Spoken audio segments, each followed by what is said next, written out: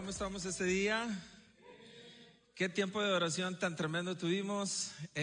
Adoramos a Dios, cantamos a Dios juntos y estamos contentos y estamos listos para recibir la palabra de Dios.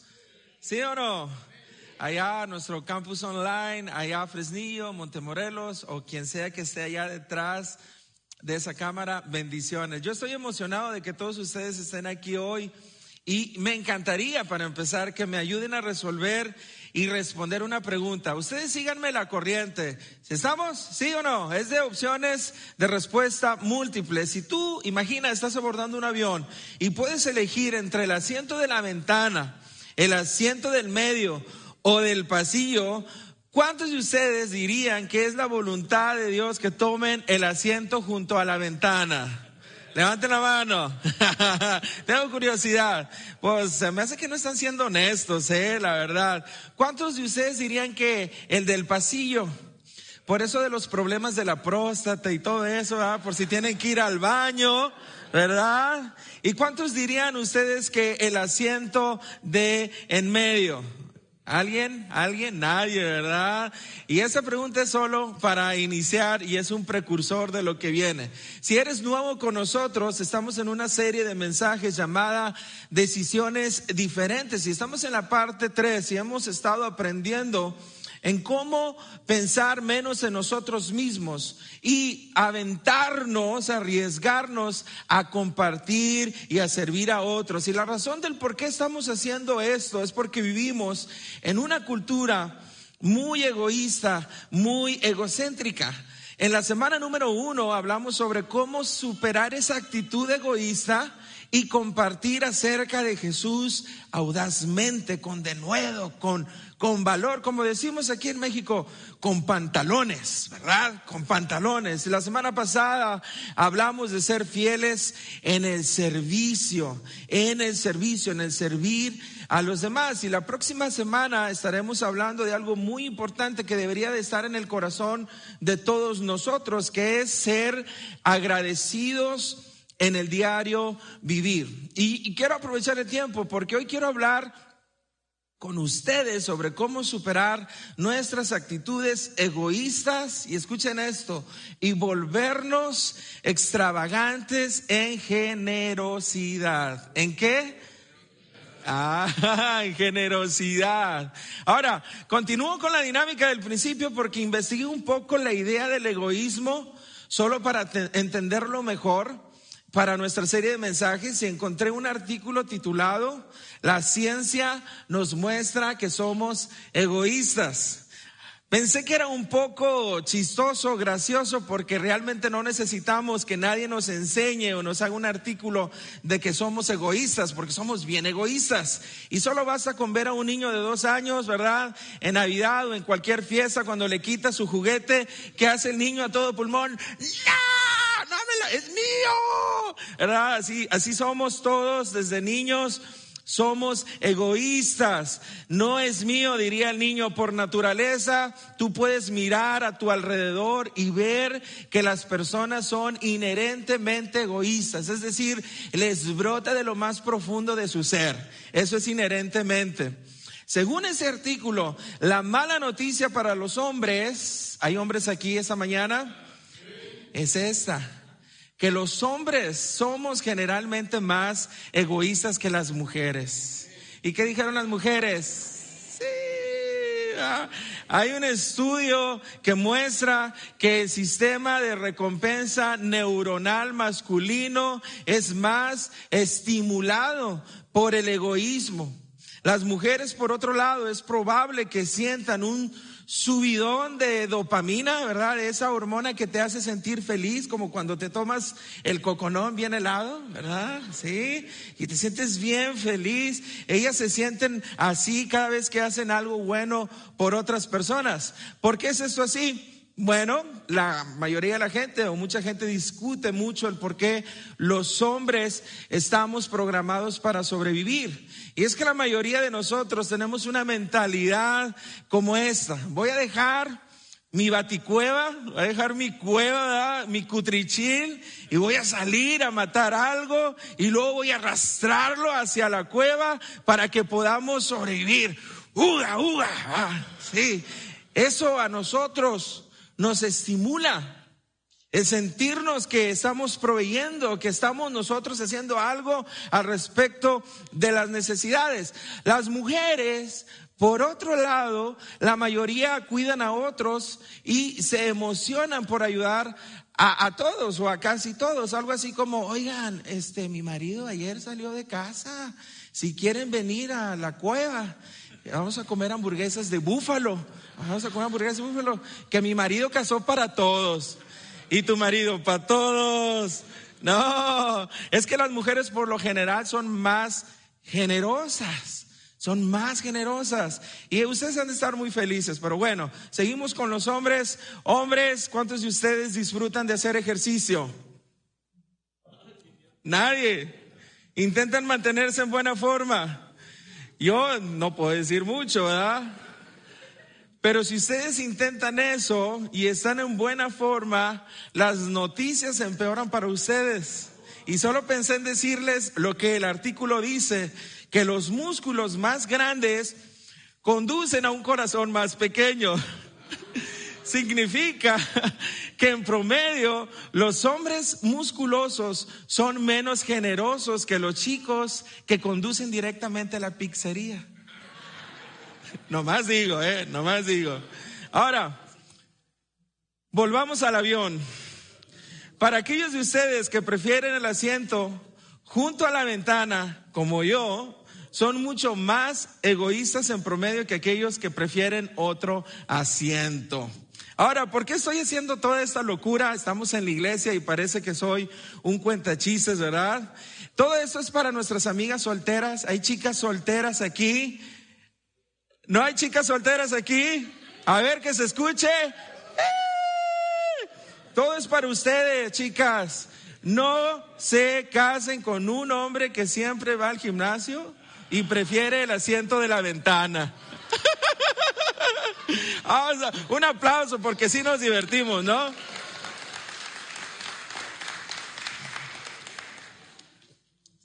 Y es que nuestra cultura tiene mucho que ver con el egoísmo. ¿Qué nos dice la cultura? Complázcase, mímase mucho, obtenga lo que pueda obtener, luche por lo que es suyo. Se trata de ti, se trata de usted. Sin embargo, Jesús, por otro lado, nos dice, si quieres ser mi discípulo, no te dejes llevar. Más bien, comienza negándote a ti mismo. Si quieres seguirme, Jesús dijo, no es acerca de que tú obtienes más de lo que tú quieres, sino más bien comienza con la abnegación. Te niegas a ti mismo, tomas tu cruz y luego sigues a Jesús. En lugar de ser egoístas en todo lo que hacemos, yo creo que Dios nos llamó a una generosidad extravagante, despampanante, exagerada. Y un versículo clave para nosotros hoy es Proverbios capítulo 21, versículo 26, cuando Salomón estaba hablando de la gente perezosa y egoísta. Él dijo de ellos, todo el día los perezosos y egoístas anhelan y quieren más y más y más, pero el justo da y no se detiene. Y me encanta esa imagen, no se detiene, porque en nuestra cultura actual es natural ser egoísta, anhelar, querer y querer más y más y más. Pero hay otro tipo de persona que es justa, que es creyente, que ama a Dios, que es seguidora de Jesús. Y esa persona, dice la Escritura, da y no se detiene. ¿No sé qué? No se detiene. Es decir, significa que los verdaderos seguidores de Jesús dan con una generosidad verdaderamente irracional. ¿Y qué significa eso? Significa que el verdadero creyente da sin pensarlo mucho. Incluso da aunque no tenga lógica, o incluso más allá de lo que puede dar, porque verdaderamente cree que es más bendecido dar que recibir. Es más bendecido dar que recibir. Es su convicción. como seguidores de Jesús, cuando damos, queremos dar como Dios nos dio. Queremos dar sin contenernos. Para aquellos de ustedes que dicen, no puedo creer que vine en este tema de generosidad, debería haberme quedado en la casa. Hoy quiero hablarte honestamente a ti, a todos nosotros, porque si tú crees que eres seguidor de Jesús y batallas en esta área, yo quiero decirte con todo mi corazón, y me preocupa que tal vez no seas seguidor de Jesús. Pero este mensaje te puede ayudar mucho. De hecho, este mensaje nos va a ayudar a todos nosotros. Es para todos nosotros, especialmente primero para mí.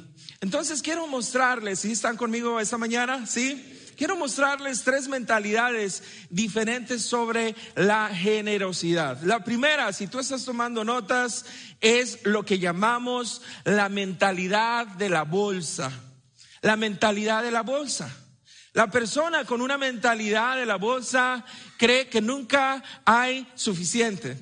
Nunca hay suficiente. Y honestamente, tal vez en una cultura como la nuestra, eso es muy común escucharlo en nuestro México.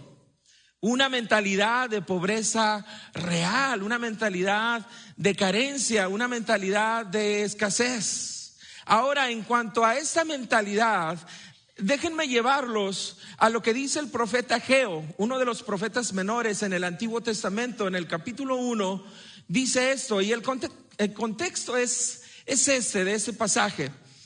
El contexto es que el pueblo de Dios durante ese tiempo no estaba poniendo a Dios en primer lugar. ¿Cuántos se identifican con esa manera de ser? Ay, no he puesto a Dios en primer lugar. Ay, otra vez se me olvidó llegar. Ay, otra vez se me olvidó dar. Ay, otra vez. Y eso es el contexto de este pasaje. Ellos estaban cuidando de sí mismos, poniéndose en primer lugar a ellos mismos, sus proyectos y sus metas. Hola, hola. ¿Sí? ¿Hay alguien aquí? Aquí estamos. Pero el contexto es que no estaban reconstruyendo el templo de Dios. No estaban poniendo a Dios primero, y por eso Ageo les dice en este pasaje, el versículo 3, también vino esta palabra del Señor por medio del profeta Ageo. ¿Acaso es el momento apropiado para que ustedes residan en casas lujosas mientras que esta casa está en ruinas? Dice el versículo 5, así dice ahora el Señor Todopoderoso. Reflexionen sobre su proceder. Ustedes siembran mucho, pero cosechan poco. Comen, pero no quedan satisfechos. Beben, pero no llegan a saciarse. Se visten, pero no logran abrigarse. Y al jornalero, es decir, al trabajador de todos los días, se le va su salario como por saco roto. La mentalidad de la bolsa. Y muchos de nosotros tendemos a vivir de esa manera. No ponemos a Dios primero y creemos que nunca hay suficiente. Y el recurso entra, pero simplemente hay agujeros en la bolsa. Y no es que no haya recursos, hay agujeros mentales en nuestro interior, en nuestra vida. Decimos, me encantaría dar más, realmente me encantaría ser más generoso, pero no hay suficiente en la cartera.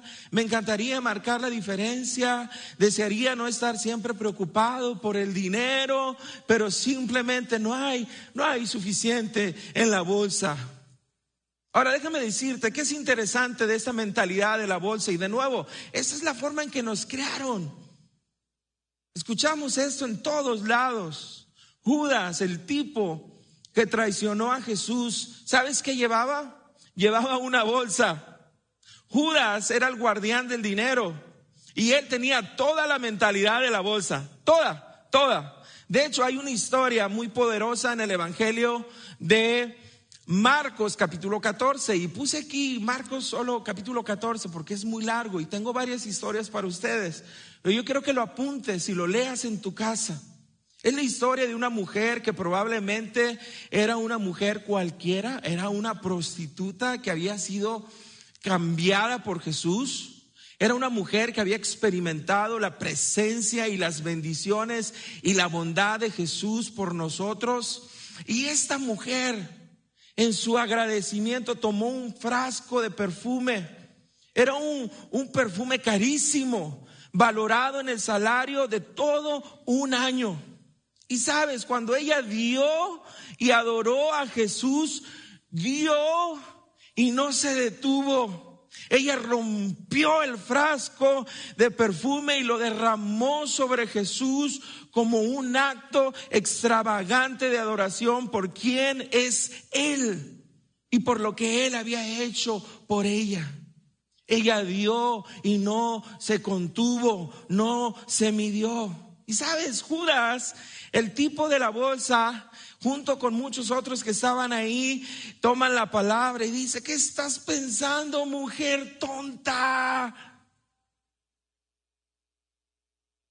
Podrías haber vendido ese perfume y tomar el dinero y dárselo a los pobres.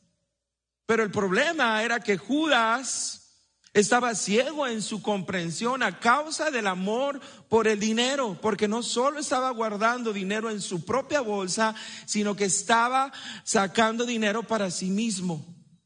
Y en su mentalidad de la bolsa, él consintió airadamente, enojadamente con otros en que se podía vender ese perfume carísimo, y se enoja por cómo según se desperdicia en la adoración a Jesús. Pero instantes después, ¿sabes qué hace? Y yo quiero que lean la historia. Termina traicionando a Jesús, vendiéndolo por 30 piezas de plata. ¿Por qué? Porque quería poner un poco más en su bolsa.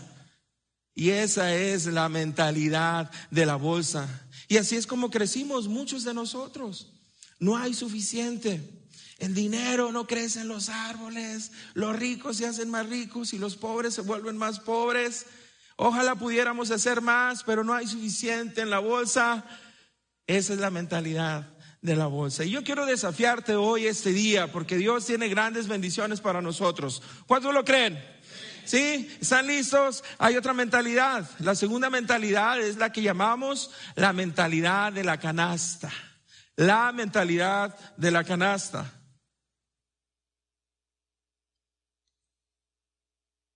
En la bolsa nunca hay suficiente, pero en la canasta sí hay suficiente. Déjame mostrarte las bendiciones de la canasta. Deuteronomio capítulo 28 versículos 2 y 5 dice: si obedeces al Señor tu Dios, todas estas bendiciones vendrán sobre ti y te acompañarán siempre. El pueblo de Ageo en su tiempo no puso a Dios primero, no reconstruyó el templo, no obedecieron a Dios, tenía mentalidad de la bolsa.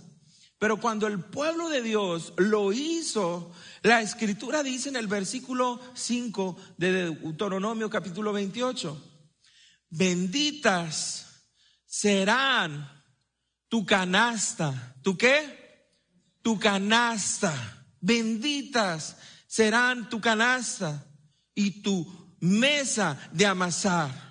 Ahora vamos al Nuevo Testamento, en el libro de Lucas capítulo 6 versículo 38. Jesús dice: den y se les dará. Den y se les dará. A ver, dile al que está a tu lado ahí, tú en casa también, dile a alguien que tengas: den y se les dará. Dile al que está a tu lado, o díselo con mucha enjundia.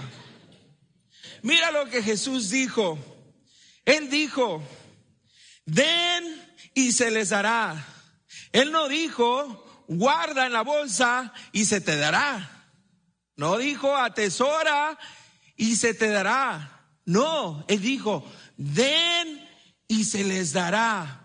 Se les echará en el regazo una medida llena, apretada, sacudida y desbordante. ¿Por qué Jesús dijo: den y se les dará? Porque Jesús entendió que tú puedes quedarte con lo que tú tienes si tú quieres.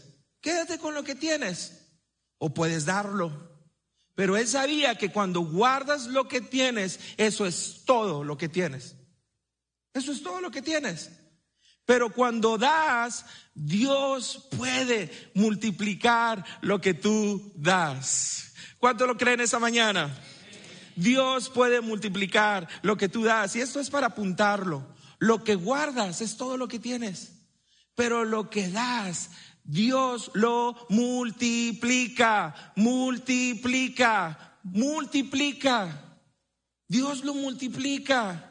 Da y se te dará. Buena medida, llena, apretada, sacudida, desbordante. ¿Qué significa eso? ¿Qué es eso?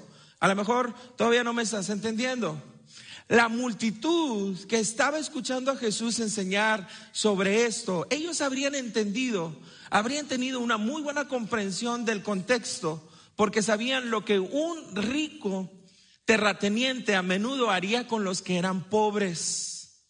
El rico terrateniente le diría a sus trabajadores el fin de semana: hey, dejen un poco de grano al borde del campo. Y así los que están luchando y los que tienen hambre pueden venir y tomar como un regalo todo eso, ¿verdad? Dios nos ha bendecido con tanto, vamos a bendecirlos a ellos. Así que piensa, el tipo de canasta que tú llevarías si fueras un trabajador de salario mínimo que trabaja para ese terrateniente. En tu semana laboral normal, tu trabajo es llevar el grano desde el campo hasta el granero. ¿Qué tan lleno crees que llenarías la canasta? Yo no puedo hablar por ti, pero quiero confesarles algo. Soy bien canijo. Yo, si me pagaran poquito, agarraría la canasta. No, pues unos 3/4, 85, 90% llena, que no pese mucho, ¿verdad? Hay que cuidar al patrón, ¿verdad? Que no esté tan llena, porque caminando se puede desbordar, se puede tirar, y hay que cuidar los ingresos del patrón. Ya saben, hay que cuidar esas cosas, que no sea tanto para no desperdiciar. Aparte, me pagan por hora y me pagan bien poquillo. ¿Cuántos han dicho eso? Seguramente todos diríamos lo mismo. Pero por otro lado, si mi familia tiene mucha hamre y yo recibo un regalo generoso de un terrateniente adinerado y llevo mi canasta al borde del campo y sé que eso es todo con lo que voy a poder alimentar a mi familia esa semana, ¿cuánto crees que llenaría mi canasta? ¡Hombre! No, agarra y apriétale y siéntate arriba de ella y muévela y échale. Hombre, no le hace, me quito la playera y le pongo algo para que no se tire nada, ¿verdad? La voy a llenar en medida llena, apretada, sacudida y desbordante. Llenaré mi canasto y, ¿cómo no? Voy a recibir el regalo de un generoso hacendado. ¿Sabes cómo te da Dios? Cuando Dios te da, cuando tú le das a Él, Dios te da buena medida, llena, apretada, bien apretada, sacudida, ¿verdad? Que se vaya hasta el fondo, ¿verdad? Y desbordante. Porque lo que guardas es todo lo que tienes, pero lo que das, Dios lo multiplica. Amén. Dios lo multiplica. Déjame contarte un par de historias en las Escrituras.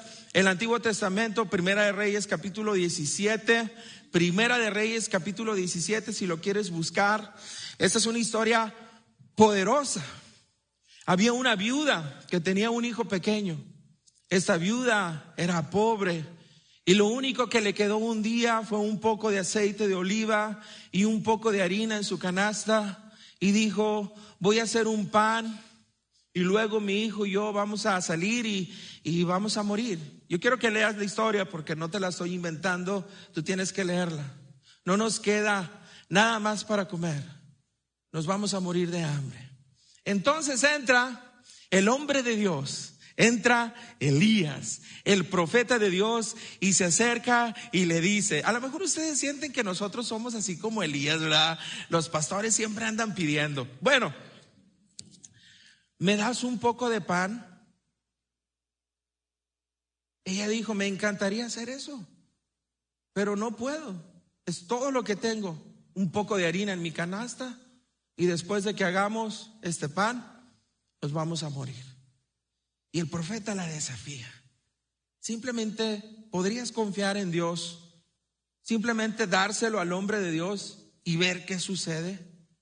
Y esta mujer que no tenía casi nada, tomó la decisión más valiente y llena de fe de toda su vida: honrar a Dios dándole a Él primero cuando casi no tenía nada.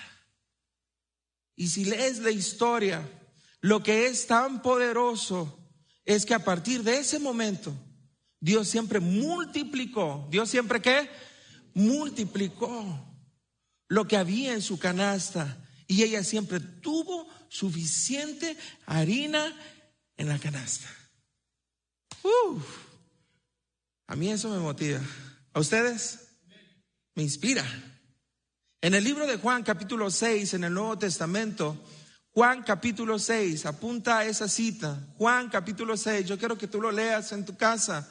Jesús estaba enseñando un día a 5,000 hombres, probablemente 5,000 mujeres, probablemente 5,000 niños, 15,000 personas aproximadamente. Jesús enseñándoles. Al final del día, los discípulos vienen con Jesús y le dijeron, todos tienen hambre, pero nadie tiene comida. Un niño pequeño entonces aparece en la cena y se acerca con una canasta de almuerzo donde tenía 5 panes y 2 pececillos en esa canasta. ¿Qué era eso para toda la multitud hambrienta? Nada.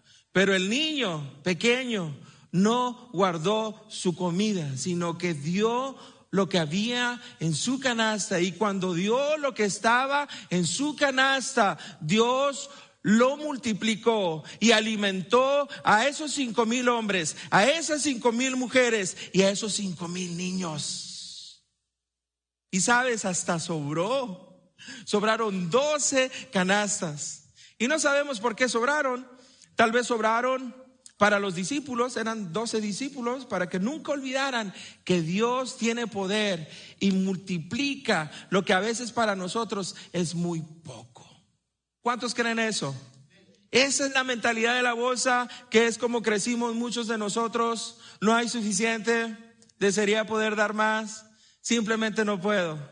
Pero la mentalidad de la canasta, la provisión de Dios, cuando damos, Dios multiplica y tenemos suficiente. Tenemos suficiente. Quiero terminar con esta última mentalidad. Es una mentalidad donde yo creo que todos deberíamos estar, porque crecimos con una mentalidad de escasez y deberíamos tratar de entrenar nuestra mente y construir nuestra fe en un Dios de abundancia, en un Dios de provisión, en un Dios abundante, en un Dios de bendición. La tercera mentalidad es esta, escríbela ahí por favor, la mentalidad de granero.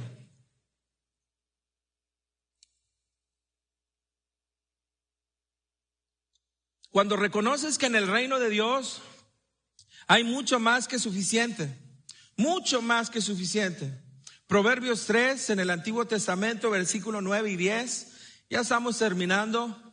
Dice, honra al Señor con tus riquezas y con los primeros frutos de tus cosechas. Así tus graneros se llenarán a reventar y tus bodegas rebosarán de vino nuevo.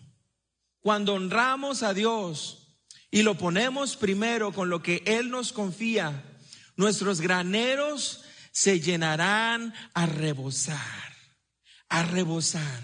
¿Qué quiere nuestro Dios entonces? Yo espero que tú y yo podamos entender esto. Dios simplemente quiere ser el primero en tu vida. El primero en tu vida. Él siempre quiere ser el primero en tu vida. No alguna cosa más, no alguna persona más, algo más. No. Él quiere ser el primero en tu vida. Jesús lo dijo en el libro de Mateo capítulo 6. Busca primero el reino de Dios. Busca primero el reino de Dios y su justicia, y luego todo lo demás vendrá por añadidura. Ponlo a Él primero. Ahora yo quiero ayudarte, porque ¿cómo podemos hacer eso? Y aquí hay un principio eterno, Yo sé que de repente vamos a tener conflictos, dudas y eso y aquello. Podemos platicarlo, pero ese es un principio eterno que va más allá del Antiguo Testamento, pasa por el Nuevo Testamento y está vigente hoy hasta nuestros días. Pero en el Antiguo Testamento le llamaban las primicias. ¿Cómo lo hacemos? A través de las primicias. También le llamaban el diezmo. El diezmo proviene de la palabra hebrea maser, que significa literalmente una décima parte. Eso es lo que significa.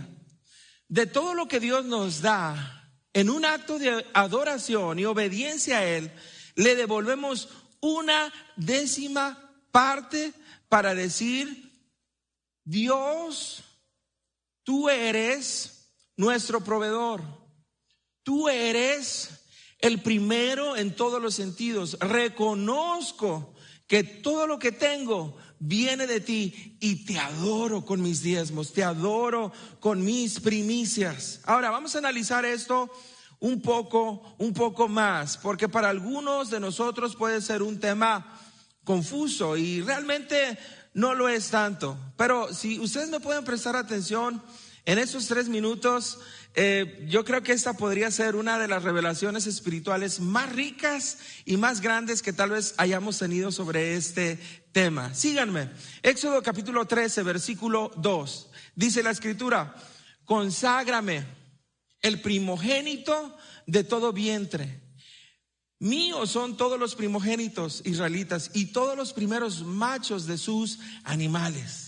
Mira lo que dice la escritura aquí. En otras palabras, lo que está diciendo es que si tú vivías en ese tiempo y tu oveja daba a luz un cordero, le dabas a Dios el primer cordero. ¿Le dabas a Dios el qué?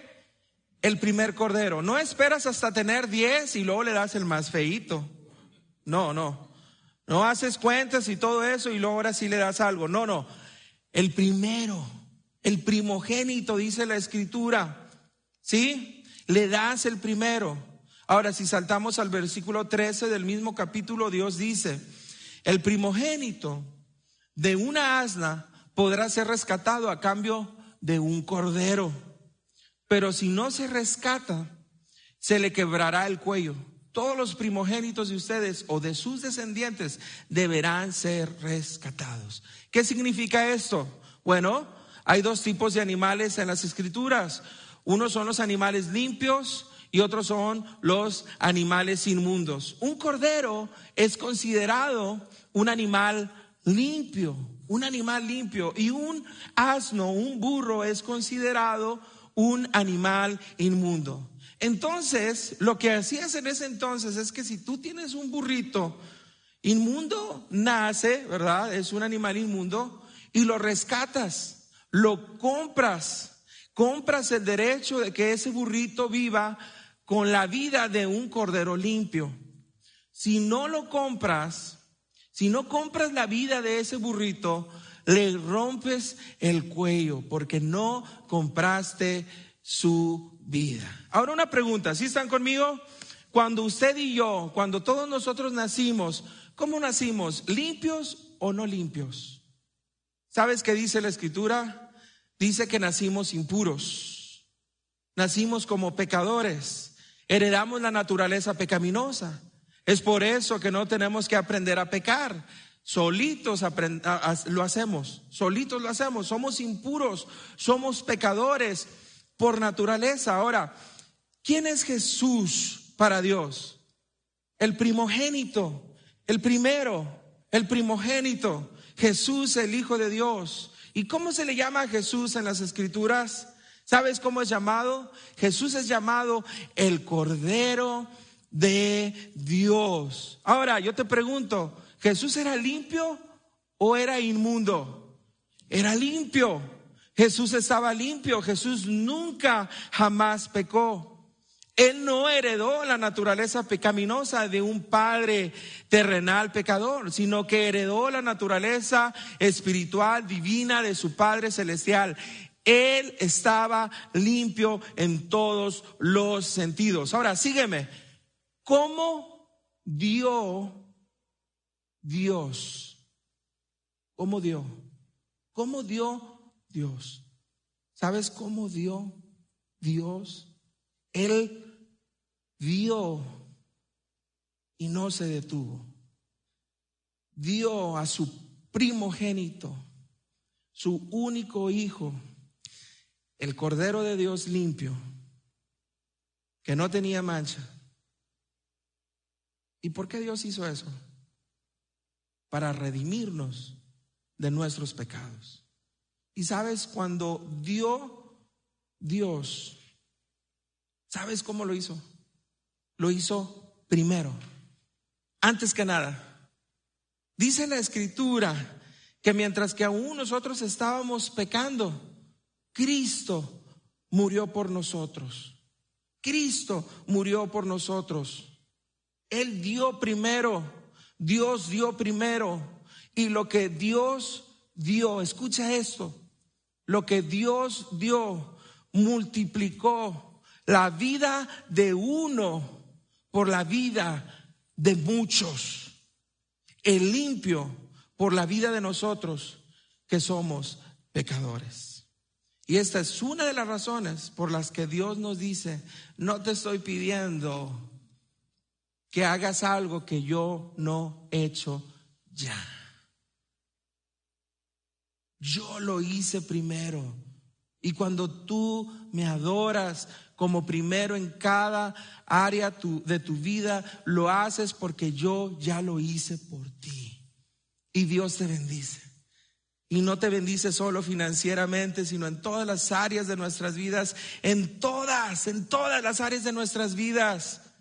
Pero si hay algo, un lugar tangible, un lugar consistente en el que nosotros probemos que Dios es primero en nuestras vidas, es en nuestras finanzas. Y sabes, se necesita mucha fe. Porque cuando das como Dios da, no das solo el 10%, sino que das la primera décima.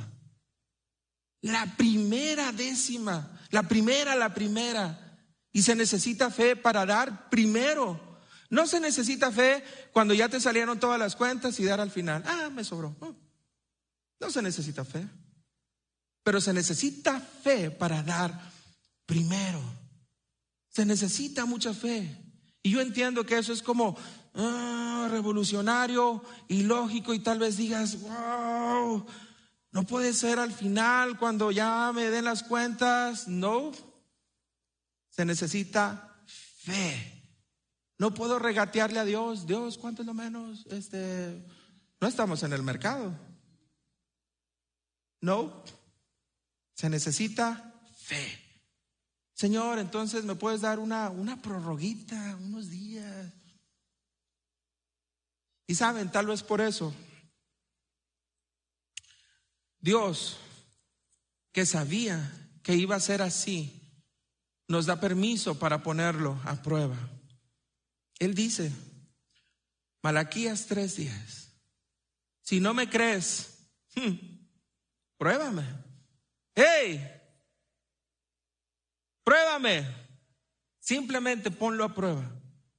Dice el Señor, pruébenlo, adórenme con sus diezmos y vean si no abro las ventanas de los cielos y les doy bendiciones tipo granero. ¿Tipo qué? Ahí está nuestra respuesta. ¿Por qué Dios no nos bendice? Dios no está cerca de mí, Dios no me escucha, Dios no sé dónde se metió. No es así. Dios ahí está. Tantas bendiciones quiere darnos, tantas bendiciones quiere derramar sobre su iglesia. Gozo, paz, contentamiento, ver a tus hijos crecer con una fe igual o mayor que la tuya, ver a tus hijos crecer con pasión por la obra, por el ministerio. No solo te regresa dinero, te regresa mucho más que eso, pero se necesita fe, decisiones diferentes. Eso es a lo que estamos llamados como hijos de Dios. ¿Por qué no cierras tus ojos y le dices a Dios: Dios, lo que tú me das, yo quiero que vaya primero para ti? ¿Por qué no le dices a Dios: Dios, yo quiero honrarte con mis riquezas, poniéndote primero siempre a ti? Entonces tus graneros se desbordarán. Y no es para que construyamos un granero más grande, no es para eso, para que nos volquemos a las riquezas, no. Es para que podamos ser una mayor bendición para todos los que nos rodean. Los egoístas anhelan y siempre quieren más y más. Nunca hay suficiente, nunca tienen suficiente. Pero los justos, los verdaderos seguidores de Jesús dan, no se detienen. De la misma manera que nuestro Dios dio a su Hijo por nosotros, el Cordero de Dios. Padre, hoy te pedimos que nos hables a nosotros, a tu iglesia, que construyas nuestra fe para que sea un granero que bendiga a tu obra. Señor, bendice a todos aquellos que dicen: yo amo a Dios, soy seguidor de Jesús y con la ayuda de Dios quiero una mentalidad de granero, quiero ser más generoso, ver las necesidades, satisfacerlas para la gloria de Dios.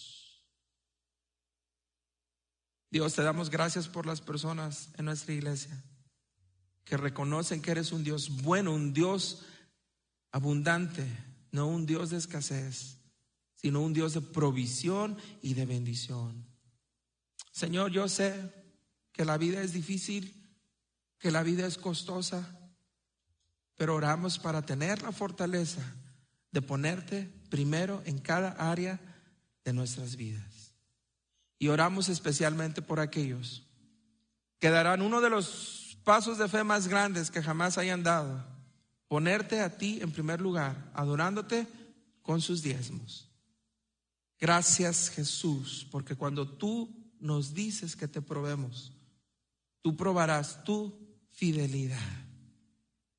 Así que revela tu corazón, tu bondad, tus bendiciones de una manera que nunca podríamos predecir o incluso esperar. En el nombre de Jesús. Amén y amén.